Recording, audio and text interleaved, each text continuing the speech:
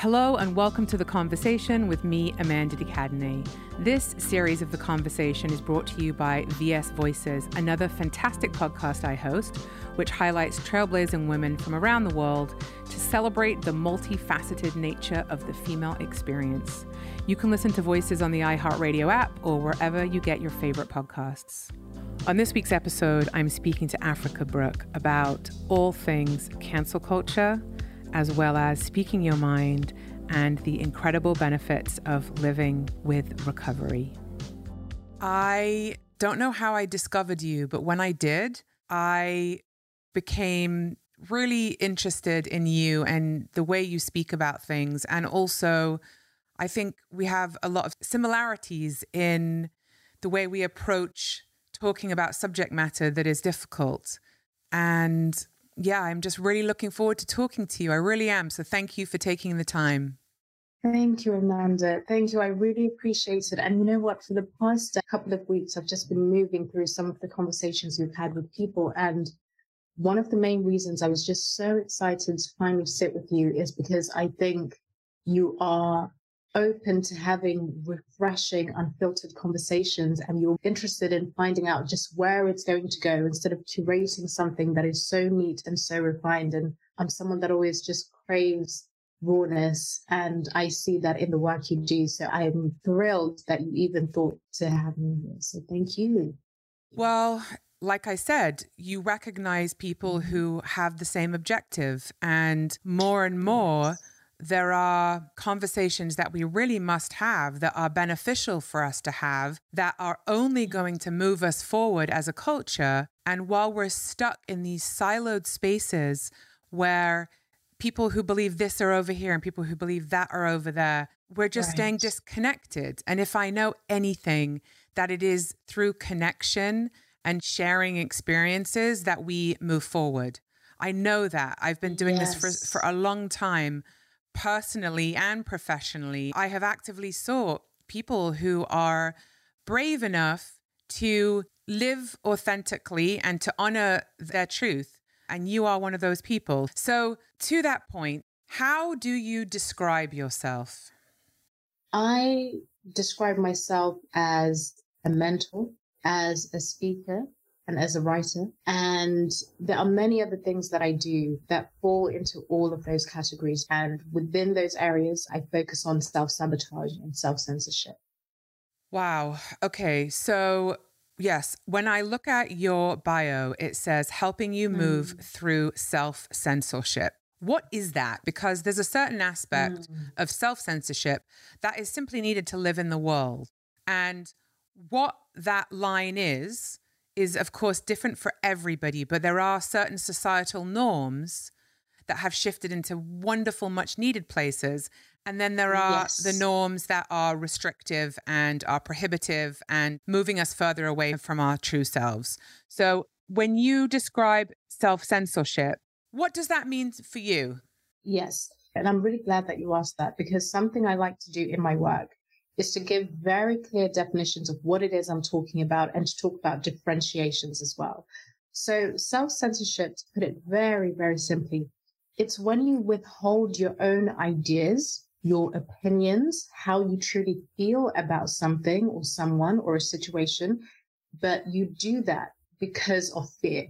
Okay. So you're afraid that you're going to be punished. You're afraid that you're going to be judged, or you're going to be ostracized, or if we want to use the language that we use today, you're going to be cancelled for expressing that thing. So the main thing to remember about self-censorship is that it is driven by fear. Whereas what you were referring to earlier about the social norms and the social contracts that we have with each other, which is so necessary, that is called having a social filter. And that is a good thing.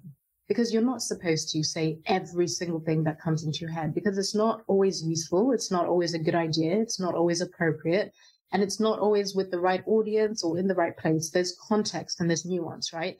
So a social filter is something that we want to be able to refine and something that we want to understand is useful for us to relate to one another. Whereas self-censorship is a completely different thing. It's not driven by critical thinking. It's not driven by you being grounded. It's not driven by you saying, actually, this is not appropriate for this situation. So let me just keep this to myself or express it to a different audience or to someone else. It's driven by fear. So those are the two differences. There's self-censorship and then there's having a useful social filter. So you're talking about intention. And I always say that intention is everything. Why am I saying something? What is my objective with saying something? Is it just to express myself? Is it to impose my opinion on someone else? Is it try to get someone to think differently about something? You know, intention is the differentiator for me. Yes. And it takes a certain amount of self-reflection to be able to check in with yourself and ask the question, let me read the room. And why am I saying this? What is my objective for saying this? Yes, I love that so much. And you know what? The other side of that as well is, what is my intention of not saying this? Which is where I think self-censorship comes from, right? Why am I withholding this? To even ask yourself those questions, to be curious about your own intention.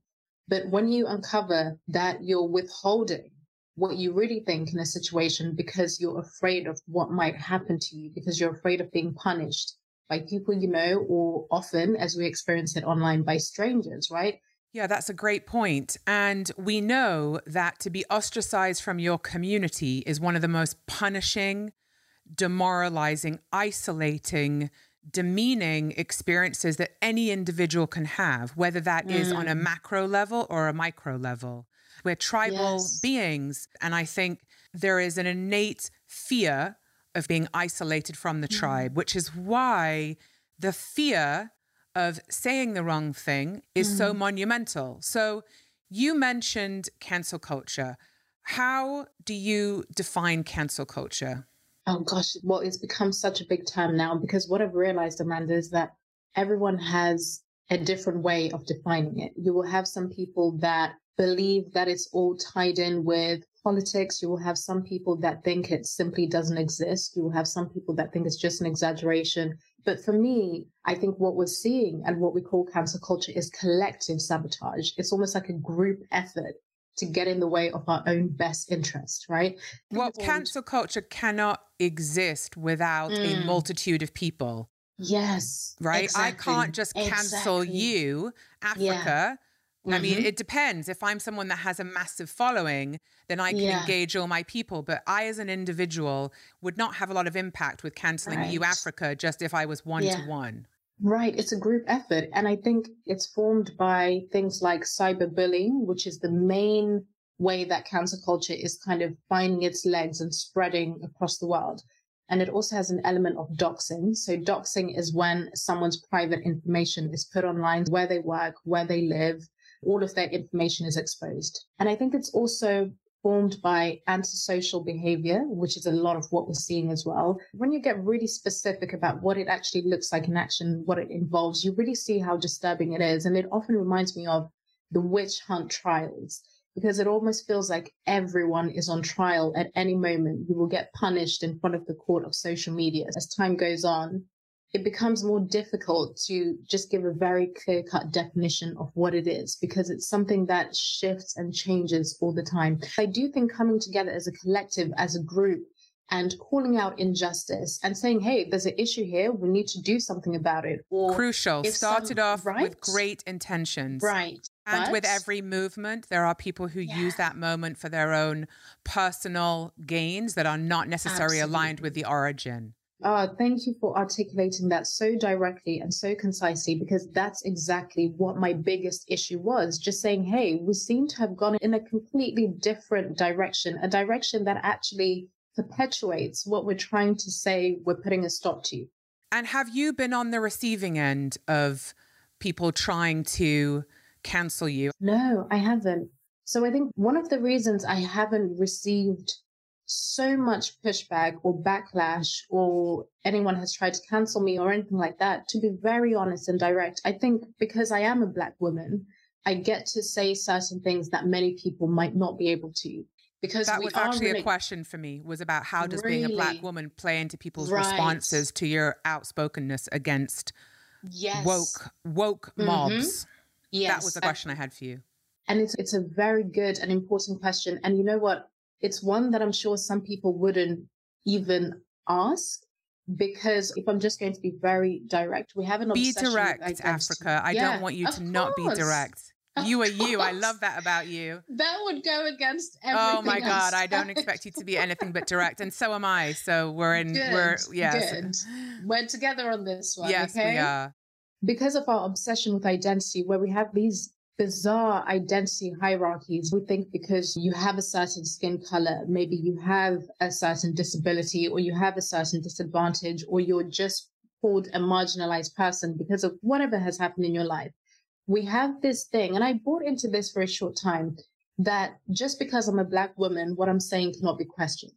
Just because I'm a Black woman, that means I'm right by default, right? Just because I'm a Black woman, you, Amanda, as a white woman, can't say, actually, Africa, I don't agree with that, right? So I think because a lot of people are afraid and we're kind of treading on eggshells around each other and enabling each other at the same time, because we're looking at identity first instead of the content of what someone is actually saying.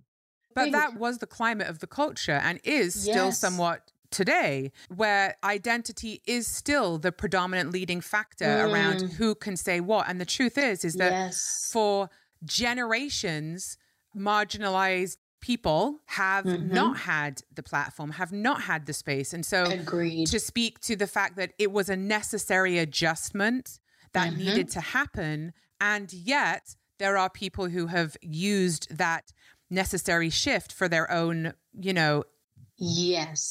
malintentioned objectives. That's understanding human nature as well, that is inevitable, that will happen at some point, and it has happened. Yeah, and I think it happened in a way where people weren't really able to point out what feels wrong. I think for a lot of people, even the thousands of people I've spoken to, everyone could feel like, okay, we're starting to think about people's identities. It is a very good thing that we're taking an intersectional approach to conversations. But then at some point, things just started to feel like they were not quite right. People started to notice, okay, why are we using public shaming, for example, as a tool for change instead of trying to bring people together and have conversations that will actually move us forward? Can I ask you whether you think there was certain incidences? Was there any political events, social events that started creating a larger divide? A divide, yes. Oh, absolutely. It makes me happy that a lot of people are starting to actually look back at 2020 as a very significant year, not just because of the pandemic, but because of the George Floyd incident that happened in the US. For me, why I found that really, really important, because it brought conversations to the surface that never would have happened had we not been in a collective lockdown all over the world.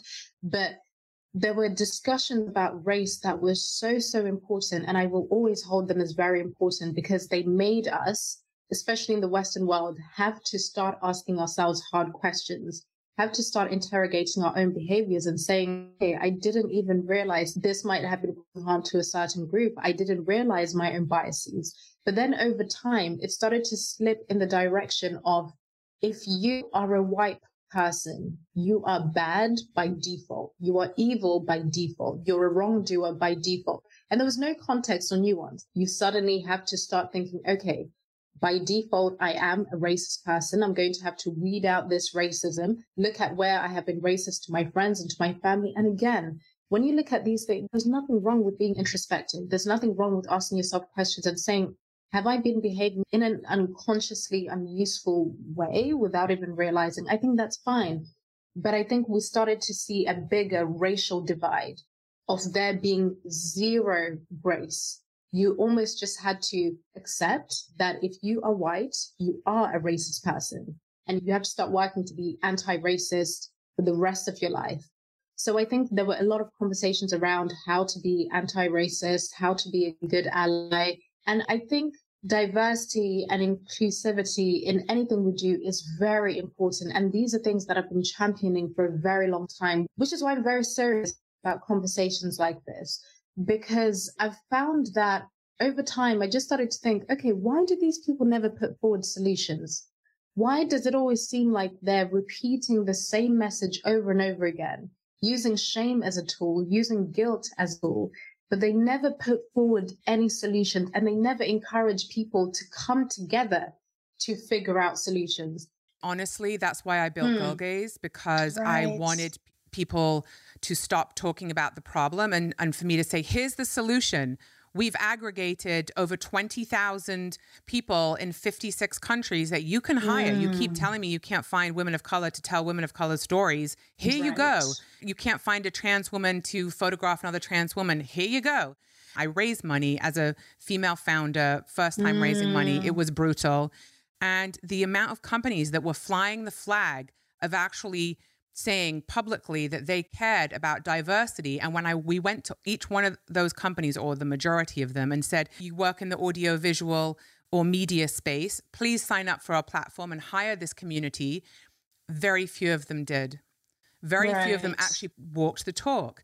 You just want to get the media coverage, but you don't want to actually change the status quo by taking a tangible action. And that's when I realized, oh no, this is performative. A lot of this is performative. It really is. So what do you do when you have seen performative, I don't want to call it wokeism. Like, what do you call it? How do you define wokeness? Oh my goodness. I'll answer that question, but to preface this, it's also really important. Whenever you say words like cancel culture or wokeism, what I've realized is that it actually fuels the divide, which is why I intentionally like to stay away from those terms, because immediately it puts people into a position either resonating with you, identifying with one or the other. Yes, with one or the other. It perpetuates that binary of you're either woke, anti-woke, which I really don't like. But I will use that term when I'm being specific in the way that I use it. And because I know that a lot of people will understand what I'm trying to get at. So I've found that terms like that end up creating another echo chamber when it's exactly what I'm trying to go against, which is why I prefer to describe the behavior that I'm actually talking about instead of just labeling everything as woke. Thank you for raising that. And that is a lead that I will take, because I completely agree with you. It's really, again, going back to intention, right? And what's the objective here?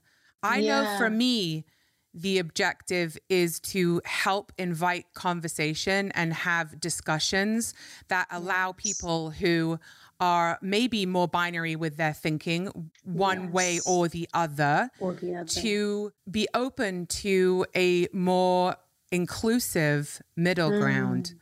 I'm trying to bring people together so that we can move forward. And I believe you are. So I really respect your intention with describing behavior, not binary terms. Yes, absolutely. I think people end up going to so many different extremes, right? So, for example, I think something that could have easily happened with me when I wrote my open letter, Why I'm Leaving the Cult of Wokeness, which I still absolutely love that title. When I think of wokeism, if I am to use that term, if I am to find a way to describe it, I do think it's an ideology. I think it's people that take different elements of movements that were really, really important, right? Whether it's to do with race or sexuality or gender or different conversations around liberation and having a more progressive way of thinking. It's people that have taken those very useful elements to the absolute extreme, where they refuse to entertain that other people feel differently. A lot of the time it is about weaponizing victimhood, right? Especially because of those identity hierarchies that I was speaking earlier, that if you hold a certain identity, then you get to speak or you get to be coddled. You get people to agree with everything you say. So I think victimhood is a huge part of what people on a larger scale would kind of think as a wokeist ideology. The people who tend to see themselves as anti-woke also participate in that in a different way. They also take things to the absolute extreme. They also engage in binary thought, where just because someone is having a conversation about something like white supremacy or something about gender, they'll immediately label it as woke. People that do fall into the category of woke. And I think intuitively, a lot of us know what it looks like. And then the people that fall into the category of anti-woke, they all behave in very similar ways, but just differently. They both use public shame tool. They both use elements of victimhood. They both use doxing when it benefits them. You will have some people that are anti-cancel culture that will perpetuate cancel culture when it benefits them. that's also coming back to what you were talking about earlier. I think that's why I haven't received any pushback, to be very honest, around my work, even though my open letter has been read by over 7 million people and I've spoken to thousands of people about these things.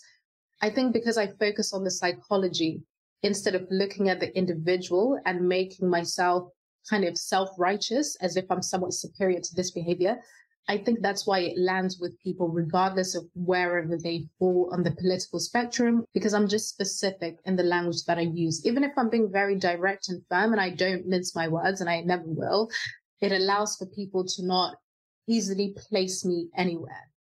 Yes, so I know exactly what you're talking about. And ultimately, it's the ability to objectively comment on and examine behavior, no matter where it falls. I wonder if the fact that you're in recovery, as am I, that we really learn to remove the judgment from ourselves about choices that we made when we didn't actually know any better, or when we were using drugs and alcohol, and the maladaptive character traits that kept us alive at that point. And we did the best we could. And a huge part of recovery is about self-forgiveness and removing judgment. And I feel that that has given me a really solid foundation to be able to speak to people and hear people who maybe I don't agree with them, but I don't actually have a judgment on them being less of a person or less valid or have less rights than me just because they think differently. And I'm wondering if your own recovery foundation has allowed you to objectively look at behavior without this extreme layer of judgment. Absolutely. And I always credit my sobriety for just the perspective that I have on life in general, because I have seen my shadow in just in the most stunning ways. And I don't mean stunning in a good way, but in the messiest, most awkward, most debilitating ways.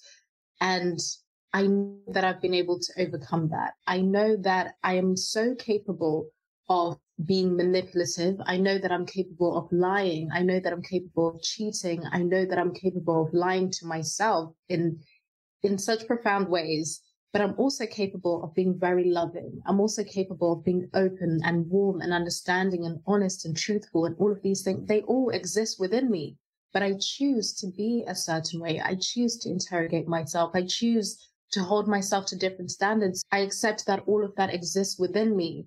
My default is to accept that that exists in other people as well. It's actually when you are in recovery or sobriety, or you've just been through adversity and been able to take yourself out of it, you really just view the world differently. That's a super interesting concept, because I do believe that in order to grow, we must struggle and we must fail and we must fuck up.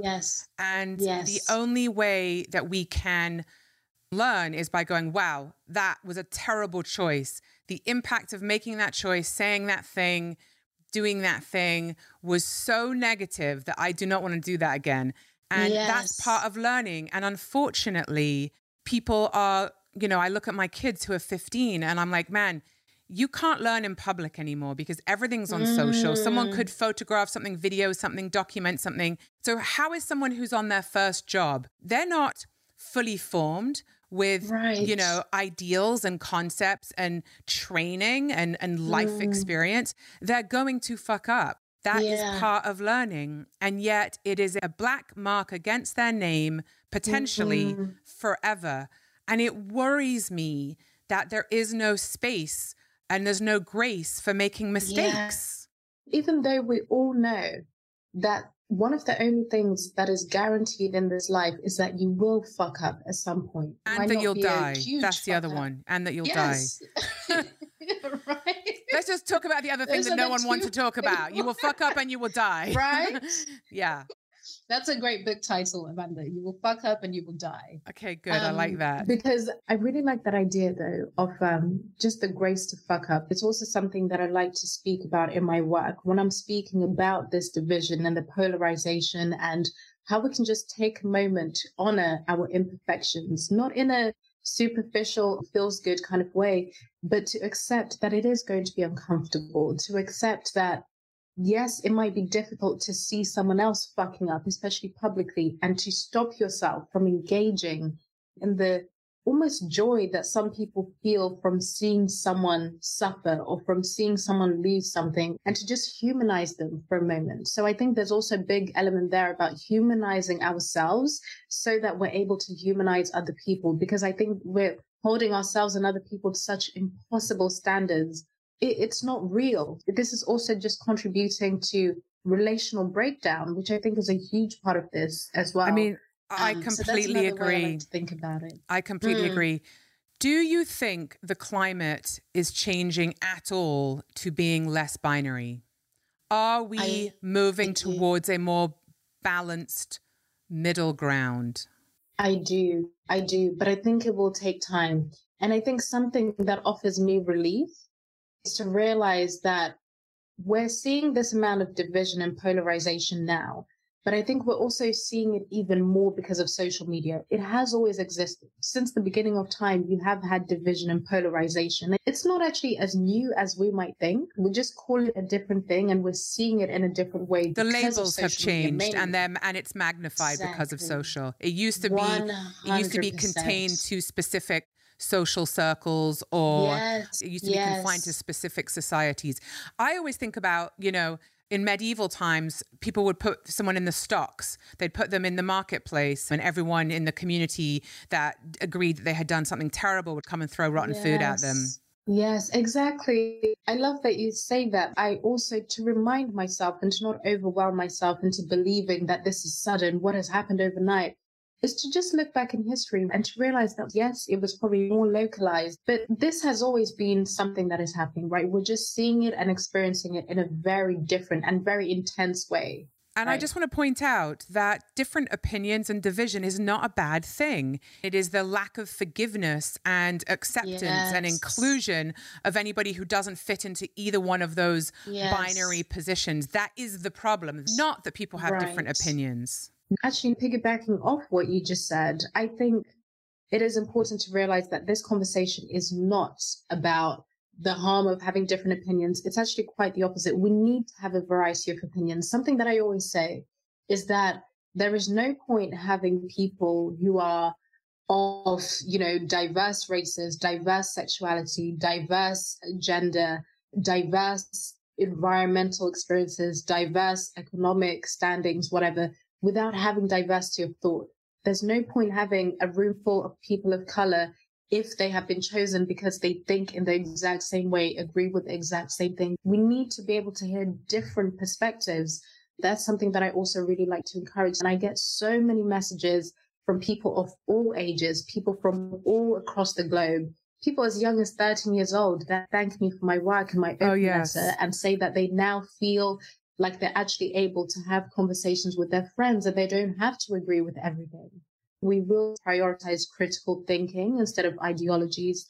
We need to work as a collective. People are starting to ask more questions. So I'm always, always hopeful. Things are shifting. They are. You've been vocal about questioning if we really do want people to change for the better or if the desire is simply to shame and punish. The question is, who decides who gets to come back from making a mistake? Because currently there is no tangible discussion about the course of events that needs to happen for people to return to society having made monumental, catastrophic decisions. Now, my point of view is that there are some people who have just made choices that are so vile that, sorry, you're gone. Like whatever island it is that those people get sent to, you're gone. And then there's a whole bunch of other people who are actually more in the gray area and it's more nuanced. And we need to have a discussion about, hang on a minute, let's talk about what that person actually said. And let's look at it in context. And there's no due process other than people who make the loudest noise about whatever that subject matter is. So I want to ask you, in your opinion, what needs to happen to create a space for conversations about reintegration for people who have learned? Because I have friends who have said and or done things that were wholly unacceptable. There was no other way to describe it. some of them veering more on the side of like, I don't know, this is really unacceptable, to like, okay, I see that you were just really uneducated and that now you know better. But quite a few of those people that I know have truly had what we would define as a spiritual awakening. I have seen people truly change their mindset and their behavior at a defined moment in their life, and they were never the same person again. And so I know it's possible. Right. And I have faith that human beings are able to learn from their mistakes and that they are able to increase their consciousness and take ownership, take accountability and say, I did this thing, I said this thing, and I take ownership and I will be making amends for this for the rest of my life. And here's how I'm going to do it. And so I live in hope that it is possible that we can get to a point in our culture where we can openly have a discussion about what would it take for people to be open to having a discussion about what does re-entry look like. Yes. I actually got chills as you were talking because it's something I think about all the time. And I guess put simply, it's about redemption, right? There seems to be no conversations around redemption and how someone can put themselves forward and say that they have changed. The reason why I think it's quite complex in thinking about how this will happen in our current culture is because I think we're made to believe that it has to be a public performance, that you owe the public and strangers your journey of redemption, when actually it's a deeply personal thing. And many people will disagree with what those actual steps look like. Maybe we need to start prioritizing patience. It takes time for someone to change something, right? I think we don't speak about compassion enough. I don't speak about redemption enough. I think sometimes when unity is spoken about, it's in an almost fluffy way that disregards a lot of the hard conversations that need to happen. Because of my conversation with you, I will be thinking about redemption quite a bit, and I'll be making sure that I highlight it even more in my work, because I think it creates a steady ground for some of the bigger conversations. So I'm really pleased you brought that up, because what you call redemption, I also call restorative justice. And I'm very interested in that as well, because I'm a solution-based person. It could be because of how I'm raised in sobriety with the tools of our shared recovery program of choice, that I'm very about solutions. What's the solution here? Let me not just talk about the problem. Let me help facilitate a conversation about structure for tangible, positive change. That is my only objective in the conversations that I have. I'm a spiritual person. I don't consider myself a religious person, but I love the St. Francis prayer, which says, it is better to understand than to be understood. I love that. And that is at the kind of basis of the work that I try to do. I try to understand others and to help build bridges so that we can move forward collectively with causing less pain to each other as human beings. And that's kind of my goal. Yes. Oh, it perfectly ties in with my own mantra, which is that understanding does not mean acceptance. And it's something that is offered me just, I love that. Okay. Yeah. So I can hear different perspectives. I can understand that someone has done something that I strongly oppose, but I can try and understand. I can try and still see them as human.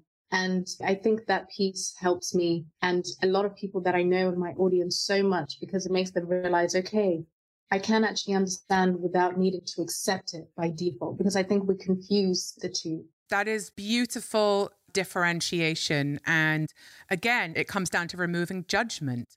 I can see you. I can hear what your experience is, but I do not need to judge you for it. I can accept we have different opinions on this, and I can still treat you with the respect that you as another human being on the planet deserve. Right. If you love the conversation, then I wanted to tell you about another podcast I host called VS Voices. The VS Voices podcast provides a platform for women to speak their diverse truths, share personal stories, and advance discussions of issues that are important to them. You can listen to Voices on the iHeartRadio app or wherever you get your favorite podcasts. I work with a lot of people who are in the public eye, so I've had clients who, when something happens, immediately they feel that they have to put out a public apology. Let's say something comes out a few hours ago, or even yesterday, their management or their PR company or their audience or millions of other people are demanding that they say something right now. But I always encourage them to not do that because it doesn't work. First of all, you're perpetuating and feeding into this culture that demands that you change right there on the spot. You have no time to sit with it and to be introspective, because by definition, responsibility is the ability to respond. And to respond, you need time and space. And maybe the bigger conversation that leads to the redemption conversation is giving ourselves the grace to have space. And of course, people get to do whatever they want to do. People have careers to save. They have an image, reputation, blah, blah, blah. But I think we need to just remember that people need space. Someone can't just immediately turn their life around and just change. It takes time. It really does take time. So I think that redemption piece, it's a deeply personal process while someone is taking their own time behind the scenes to really think about what it is they have done. What are they actually apologizing for? Do they even have something to apologize for? I mean, look, this is going back to a very tricky thing, which is that there are times when people have said things and they have been really criticized for it publicly. And I have looked at and listened to what they have said, and I felt like you don't owe anybody an apology for this. This was your truth. Yeah. So something that I wonder, I think we all need to practice having more social courage, identifying what it is that we're willing to risk, even on a small level, right? So we can be in our fullest expression, because I don't think all of us are able to just say, you know what, this is how I feel, and that is it. Maybe I'm able to speak more so in this way because I don't owe anyone anything. I don't work for anyone else. I make my own decisions. I have my own company. But would I approach things a little bit differently if I had a full-time job? Maybe I would still allow myself to speak freely. And I truly believe I would, because that's just who I am as a person. But I would just go about it differently. The way I risk would look a little bit different, right? So I think something that might help who's listening to this and thinking, okay, so I get the idea about self-censorship. I've been censoring myself. Yes, I understand that a social filter is important, but there are some conversations that I would like to be able to have with my friends and my family and just sort of, allow myself to express what is really true to me. It can feel daunting because it feels so big to even step forward and change your behavior and approach life in a different way. But I think when you identify what it is you're willing to risk, that can help you a bit. And it doesn't always have to be a big thing. You know, it doesn't have to be your job. Start it doesn't small. Have to My recommendation is to start small. Yeah.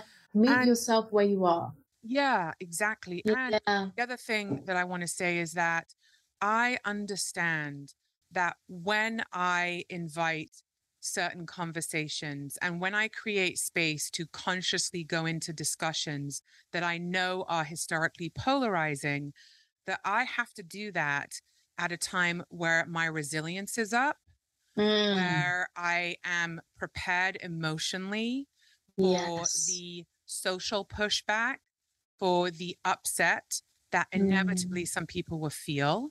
But we need to have communal space where we can hear each other and collaborate. And I'm really about collaboration. I want to center the voices and the people who have learned from their poor choices and who have changed their lives, because we need to also start knowing that it is possible. For anyone who's listening, who's saying, I want to be able to have conversations within my family or at work or with my friends or whatever it is. And what I want to say is picking the time that you can handle it is also really important, because that will dictate the success and the outcome.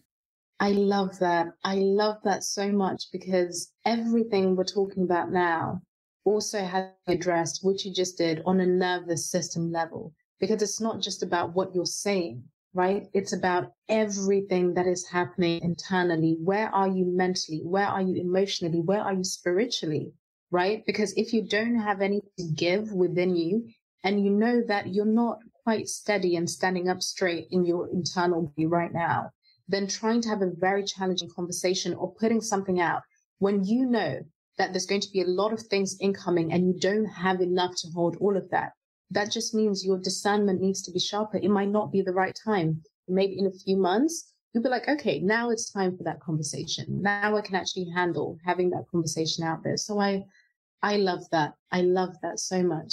And for people to know that we don't owe anybody our truth until and if we are ready to share it. Yes, that's huge.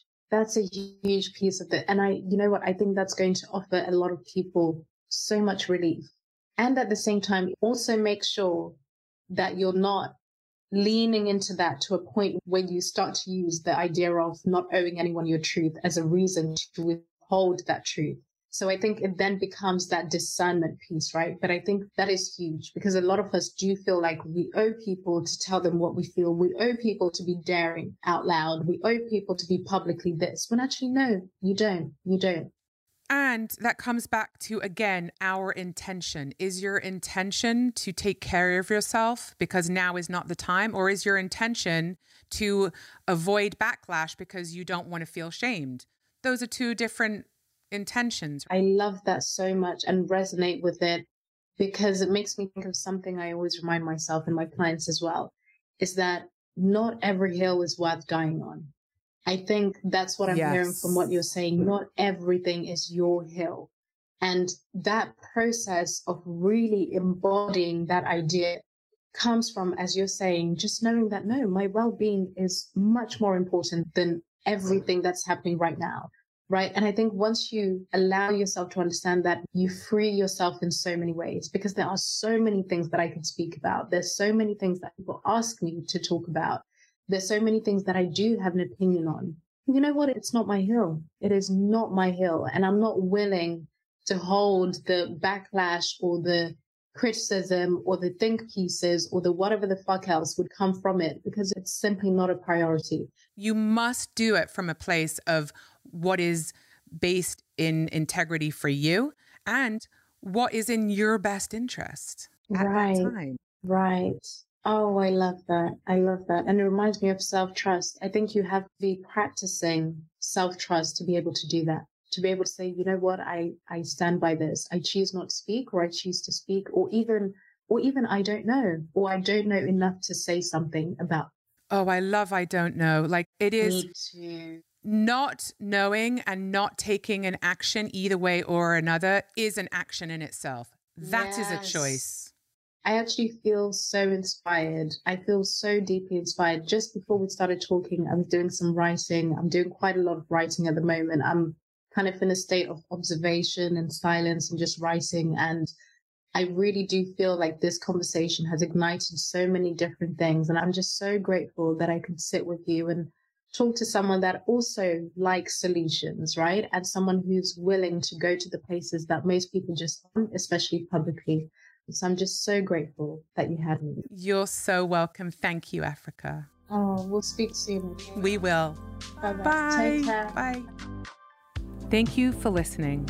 Please subscribe. And don't forget that if you love the conversation, then check out VS Voices, which highlights trailblazing women from around the world to celebrate the female experience. You can listen to Voices on the iHeartRadio app or wherever you get your favorite podcasts. And please don't forget to sign up for my weekly newsletter and follow me on social media at Amanda de Cadenet.